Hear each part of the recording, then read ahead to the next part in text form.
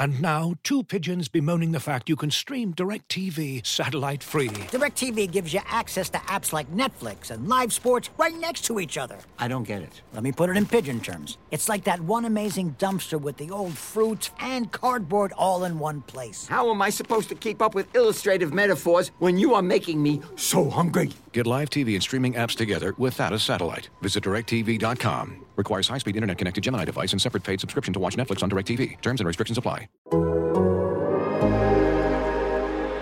15. On today's Fantasy Baseball in 15, we'll discuss some shaky bullpens and fab targets for the coming weekend.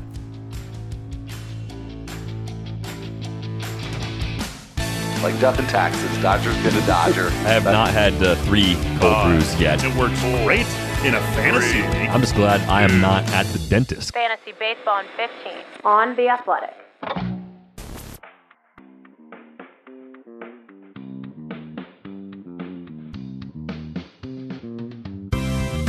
Welcome to Fantasy Baseball in 15, presented by Topps. Check out Topps Project 70, celebrating 70 years of Topps baseball cards. Michael Beller and Al Melchior here with you on Friday. Yes, Friday, August 6th. Get ready to kick off your weekend with a full slate of baseball. Later today, we kick off this episode with the news and notes. Juan Soto felt something in his knee while scoring a run on Thursday against the Phillies. He will be evaluated on Friday. Gary Sanchez was placed on the COVID IL. Pavin Smith and Antonio Senzatella activated from the COVID IL. Nick Castellanos also activated. He'd been dealing with the wrist injury, so happy to see him back in the Reds lineup later today. Brandon Belt activated after spending some time on the IL with a knee injury, and Evan Longoria starting a rehab assignment at AAA Sacramento. He could return next week, so the team that already had like 17 infielders is about to get 2 more guys who command playing time. Will be very interesting to see how Gabe Kapler balances all of that in San Francisco. Rob Refsnyder activated by the Twins and went 2 for 3 with a double and 2 walks at Houston. Al, before he went on the IL with that hamstring issue, he was someone we had talked about as doing a lot with his playing time. That playing time is going to be there for him over the next couple of months. Can he still do a lot with it? I think he can. And yeah, those playing time opportunities are much clearer now than they were last time we were talking about Rob Refsnyder. And he picked up right where he left off. I mean, what he did before was a pleasant surprise for most of us. And then, yeah, a couple of hits, couple of walks in his first game back. I'm still not quite ready to be looking at him in my 12-teamers, but everywhere else, I'm looking to pick up some Rob Refsnyder this weekend. There you go. Going to have all sorts of playing time for the Minnesota Twins for the remaining 2 months of the season. Joe Madden said that Jared Walsh will be activated soon, so whatever soon might mean, we should be getting Jared Walsh back into our lives then. Luis Robert will not play this weekend. The team will make a decision about his activation on Sunday. Still wouldn't be surprised to see them just take it easy with Luis Robert. Obviously, the White Sox are cruising to an AL Central title. You want him to play, but you also want him healthy in October, not so much in August. Clayton Kershaw not expected to return until September. Another team that can probably afford to take things easy with a player like Clayton Kershaw, so maybe not seeing too much of him for the fantasy season the rest of the way. Robbie Grossman exited on Thursday after being hit by a pitch on his elbow, so we'll be keeping an eye on that later today. And Ben Gamel scratched at Cincinnati with a tight hamstring. Al, we've got our even more than our fair share of closer hijinks from the games on Thursday. Alex Reyes hit a batter, then 4 straight walks, 3 with the bases loaded. An incredibly ugly performance from him, but I don't think there's any reason to think he's in any sort of trouble of even giving up a portion of the save opportunities there. I don't think so either, and it's been a relatively rough patch for Reyes, especially this particular game. But I remember you and I talking about him probably back in April, and I was very concerned about his grasp of the closer role. And obviously, it's been fine. It's probably it's been as good as anybody's in the major leagues this year. And the Cardinals just don't have great options right now. I mean, Giovanni Gallegos would normally be the next reliever you'd be thinking about, but he's been struggling a bit himself lately. And yeah, I think that Reyes has throughout the course of the season, earned himself, definitely a second and a third and a fourth try here. Yeah, we got a lot of standouts to get to, so I'm just going to run through the remaining closers things, and you can just pick out one or two that you maybe want to talk about. Archie Bradley got the save for the Phillies at Washington on Thursday. Jose Alvarado, the save before that. We really haven't seen Ian Kennedy get a chance, and that seems strange given that they made the trade for him before the deadline. Adam Simber got a save against Cleveland on Thursday. We didn't see any sign of Jordan Romano or Brad Hand, so really not sure what to think about that. Jake Brent's got his first save for Kansas City.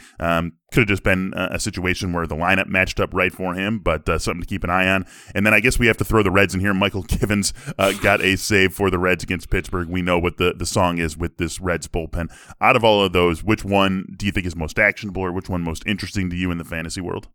I think in terms of actionability and just it being interesting, I think it's the Royals situation, because that one really came out of nowhere for me to see Jake Brentz get his first career save against the White Sox. And yeah, I really kind of was trying to figure out why that might have been the case, because we saw all the usual suspects appear in that game in setup roles. So, maybe it's that you had Yoan Moncada coming up first in the ninth inning there, and maybe it was just an opportunity, turn him around to his weaker side. But maybe it just means that the Royals are going to give Brentz a look here down the stretch, because they know what they had and still have in Greg Holland, and maybe it's just time to give Brentz a shot. So I think of all the relievers that you've mentioned, he's the one that I might take a look at over the weekend in terms of FAB. And it's just going to be leagues where there's really not a lot of other options. But, we all have those leagues. So, yeah, I think the rest of these situations are extremely fluid and ones that I want to stay away from anyway. Yeah, extreme shrug situations for the rest of them. Let's get to the Thursday standouts. It was a great day for pitching, Al. It started off with Merrill Kelly, 8 shutout innings, gave up 3 hits and 2 walks, struck out 4 against a tough San Francisco lineup. This guy's looked great over his last 9, a 2.44 ERA across 59 innings, 43 strikeouts against just 8 walks. Is this someone you're thinking about adding and keeping and not just being a pitch and ditch sort of streamer? I feel like this is maybe the third, seems like more fourth go around this year with, am I going to pick up Merrill Kelly? Am I going to keep him because I've picked him up and then I've ditched him at various points in the season? But yeah, this is a long stretch, like you mentioned. I mean, 9 starts where he's been really consistent, not getting the strikeouts, but for the most part, that's not really what we've seen from Merrill Kelly over his career so far, in at least in the majors. So I think we know who he is, and he's somebody who can still keep runners off the bases and be successful, and not a must-start pitcher, but somebody that's worth rostering for all the times that you do want to stream him into your active rotation.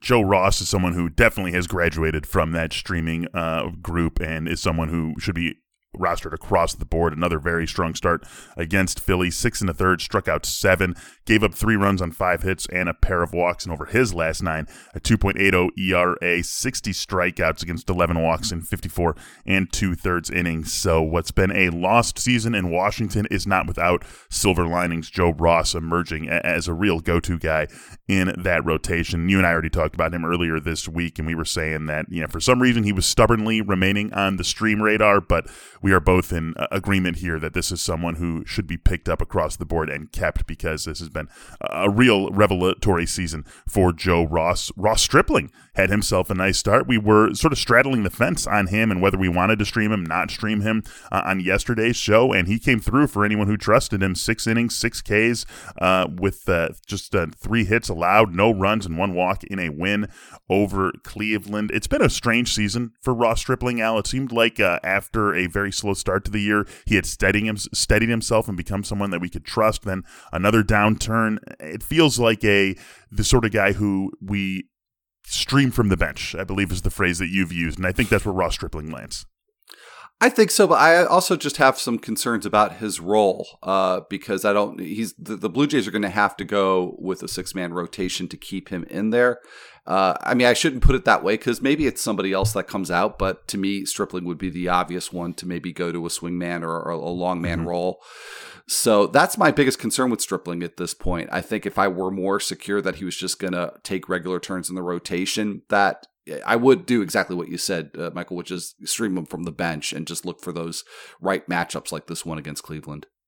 Hey, Braxton Garrett with another strong start. He walked 4 in 5 innings, but we start with the bad. He also had to pitch around 5 hits, so he had to pitch around 9 base runners in 5 innings. But when you strike out 6, it makes it a little bit easier to pitch around 9 base runners in 5 innings. Didn't give up any runs against the Mets. Start before that, he struck out 10 in 7 innings against the Padres. His next start comes against those same Padres. We know there's a higher degree of difficulty in that start, even without Fernando Tatis in the lineup, but is he someone who you're going to be thinking about in that outing? I think just thinking about him, Michael.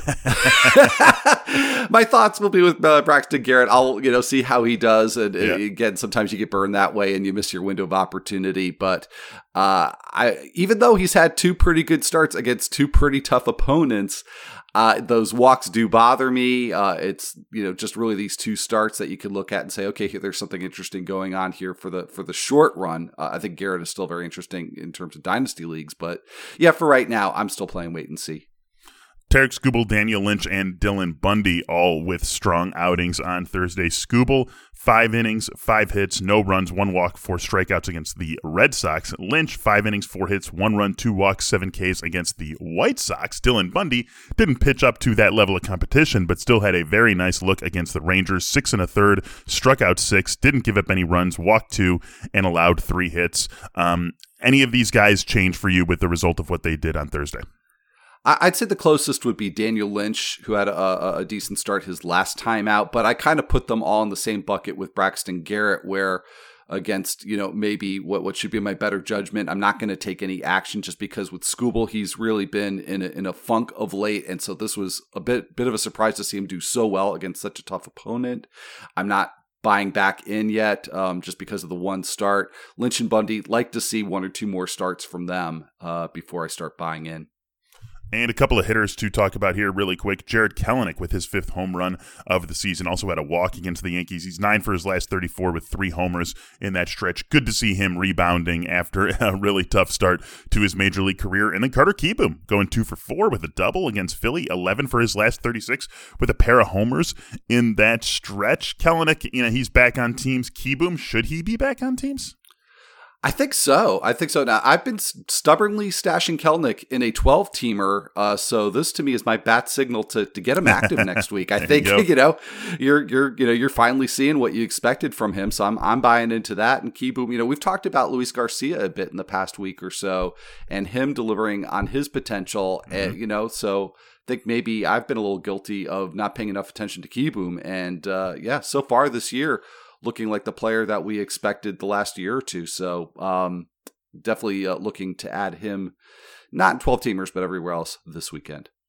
Looking for an assist with your credit card but can't get a hold of anyone? Luckily, with 24/7 U.S.-based live customer service from Discover, everyone has the option to talk to a real person anytime, day or night. Yep, you heard that right. You can talk to a real human in customer service anytime. Sounds like a real game changer if you ask us. Make the right call and get the service you deserve with Discover. Limitations apply. See terms at discover.com/creditcard. Let's get to the streamers here. Al, on Friday, Ryan Yarbrough gets the Orioles' Logan Webb taking on the Brewers' Mike Minor in St. Louis to take on the Cardinals.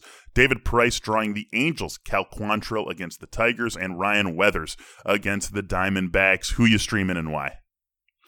Definitely streaming Yarbrough, who's somebody that I feel pretty good about starting unless he's got a really rough matchup, and I don't quite count the Orioles at home, although I don't view them as pushovers at home either, but good enough to start Yarbrough. I think you and I both have been pretty consistent about trusting Logan Webb, so even though it's a tough matchup and you got Corbin Burns going for the Brewers, I have no compunction about starting Logan Webb for this one. And I know I can't start everybody, but I'm really encouraged by Mike Minor. He had a bit of a lull a little ways back, but seems to be back on track over his last 3 starts. Good peripherals, good results, a 3.32 ERA over those 3 starts. So, if Yarbrough's not available, if Webb's not available, I'm okay with Mike Minor. I'm also okay with David Price. So it really comes down to the last 2, Quantrill and Weathers, that really to me are cut below the others that we've talked about so far. Quantrill's had really good results, but not really striking anybody out. The ERA estimators actually have him with a 5+ ERA over his last 5 starts. that might not really tell the whole story, but I think I could stay away from him. Ryan Weathers, I think he's worth thinking about and talking about just because he's facing the Diamondbacks, but not convinced he's going to go deep enough to really make it worth our while to start him. All right, Alan, let's wrap this up by taking a look at a fab preview for over the weekend. The names we've got listed here: Jo Adell, Eric Haase, Rowdy Tellez, Ahmed Rosario, Joe Ross, Steven Matz, and Tyler Clippard. I'm going to cramp your style. Make an argument for just one of these guys, and it can't be Adell, Ross, or Clippard. So you can pick from Haase, Tellez, Rosario, and Matz. Go for it. Woo. All right. I'm going to go Rowdy Tellez here because I've just recently realized that he's kind of doing a Willy Adames with the Brewers. Like the numbers are just dramatically improved since coming to Milwaukee. So I don't know, what the magic potion is there that they're drinking in Milwaukee, but it's beer. Obviously. Wisconsin. So whatever it is seems to be working for them. So Brewers have really good matchups this week. So maybe it's just a hit and ditch situation with Tellez, but I definitely do want to pick him up this week, even in my 12-teamers. And hey, the main reason I cramp Al's style here is because there's going to be a full fab preview coming for all of you on Sunday with Al and Derek Van Riper making his triumphant return to the airwaves here. We're going to call it a show, however, on Fantasy Baseball in 15. Rate, review, subscribe, all of that good stuff. This very show returns on Monday. For Al Melchior, I'm Michael Beller. Have a great weekend and enjoy all the baseball that's coming your way.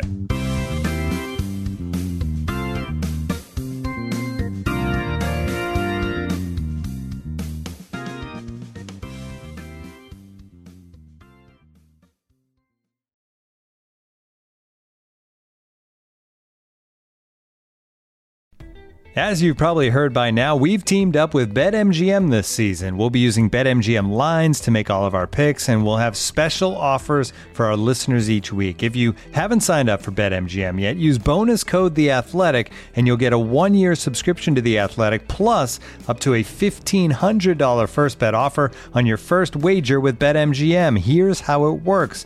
Download the BetMGM app and sign up using bonus code The Athletic. Make your first deposit of at least $10. Place your first bet on any game and claim your voucher for a 1-year subscription to The Athletic. See BetMGM.com for terms. U.S. promotional offers not available in D.C., Mississippi, New York, Nevada, Ontario, or Puerto Rico. Gambling problem? Call 1-800-GAMBLER. Available in the U.S. Call 877-8-HOPE-NY or text HOPE-NY 467-369 in New York. Call 1-800-NEXT-STEP in Arizona. 1-800-327-5050 in Massachusetts. 1-800-BETS-OFF in Iowa. 1-800-270-7117 for confidential help in Michigan. 1-800-981-0023 in Puerto Rico. First bet offer for new customers only in partnership with Kansas Crossing Casino and Hotel. Don't forget, if you haven't signed up for BetMGM yet, use bonus code The Athletic, and you'll get a 1-year subscription to The Athletic, plus up to a $1,500 first bet offer on your first wager.